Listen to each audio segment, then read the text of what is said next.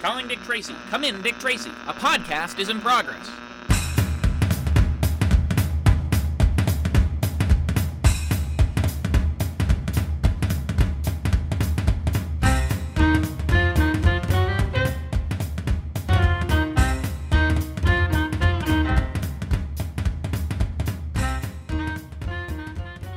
Okay, and welcome to the trailer for the all-new Dick Tracy Minute Podcast. My name's Parker, I'm on the air from Toronto, and my buddy Rob's joining us from Dublin.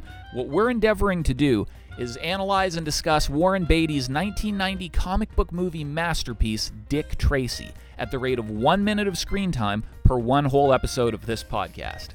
My side is a lifetime of action and adventure with no clock to punch.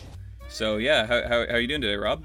I'm doing pretty well. I'm really excited to talk about this movie. I do think it's a largely forgotten masterpiece, was the word you used, and I think I'd agree with that very strongly. I think it took a lot of what was kind of popular at the time with movies like Batman and, you know, Star Wars, Indiana Jones, and it took them to a new level. It did some cool stuff with the kind of period detective genre.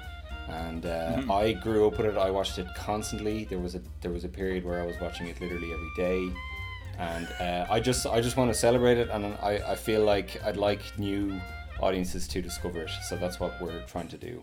Absolutely. Pat, bring in Flat Top and Itchy. Yeah. So I guess we should explain who we are. Rob and I are both originally internet friends who met on a Superman forum back when we were teens, when we were 15 in the mid 2000s. And I'm in Toronto. Rob is in Dublin. I'm in Dublin, and we're doing this over Skype or Facebook video, as the case may be tonight.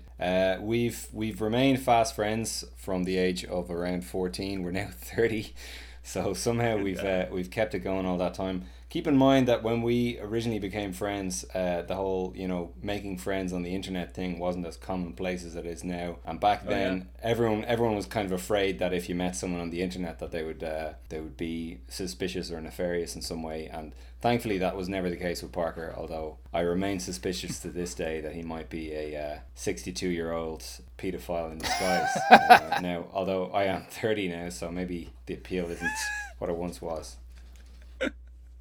Well, we will have to confirm that every few years we get together in the flesh and reconfirm our perspectives on each other. But in the meantime, we have our long internet friendship of discussing things in absurd, ridiculous, irredeemable depth, unconscionably specific detail.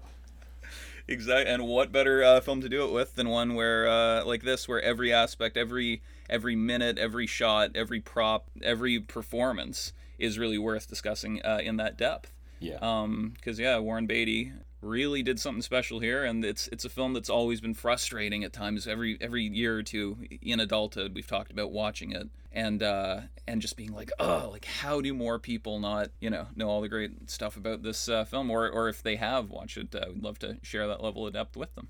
Yeah, and I think it is comparable to, so many of the great movies from that time that people constantly talk about. Like, you have Batman 89, Indiana Jones and Last Crusade, some of the James Bond movies, Star Wars. I think this really is up there, and I don't think people really think of it in the same light. And I think it probably deserved that sequel or that trilogy that, so many of those other franchises had. And for whatever reason, it just didn't happen, whether it was the box office or some kind of legal rights type thing. But I think, miraculously, it does stand on its own just as this perfect little one solo film. It stands perfectly well just as a film on its own. Maybe it doesn't even need sequels. I don't know. Yeah, absolutely. It does have kind of a bit of a happily ever after, which we'll hopefully get to talk about many hundreds of episodes from now. But yeah, though, actually one thing there's a lot of great Film Minute podcasts out there that it's become, but if you're not familiar with the concept listening, it's literally just discussing it 1 minute at a time. But when I was watching the opening credits again the other day, a lot of the fun of the Film Minute podcasts is like delving into the lives of extras and bit players in so many scenes, and usually they're nobodies or they're stuntmen or they're random people with like who are still working to this day. This minute, you look at the opening credits, literally every bit part and every literal people with no lines or people with one line are like really well-known actors.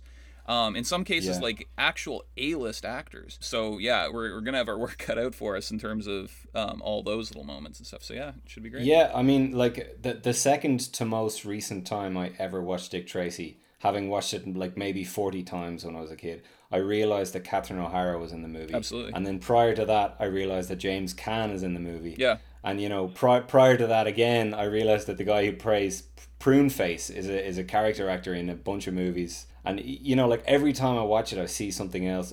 And the guy who plays Bug Bailey, like there's so many people to talk about, and they all have storied careers. And I think so much of that is down to Warren Beatty. Like he was actively trying to create this cast of just incredibly, you know, accomplished actors from across Hollywood history. Because, you know, we all kind of forget that Warren Beatty is sort of like the Forrest Gump of Hollywood. Like he was there.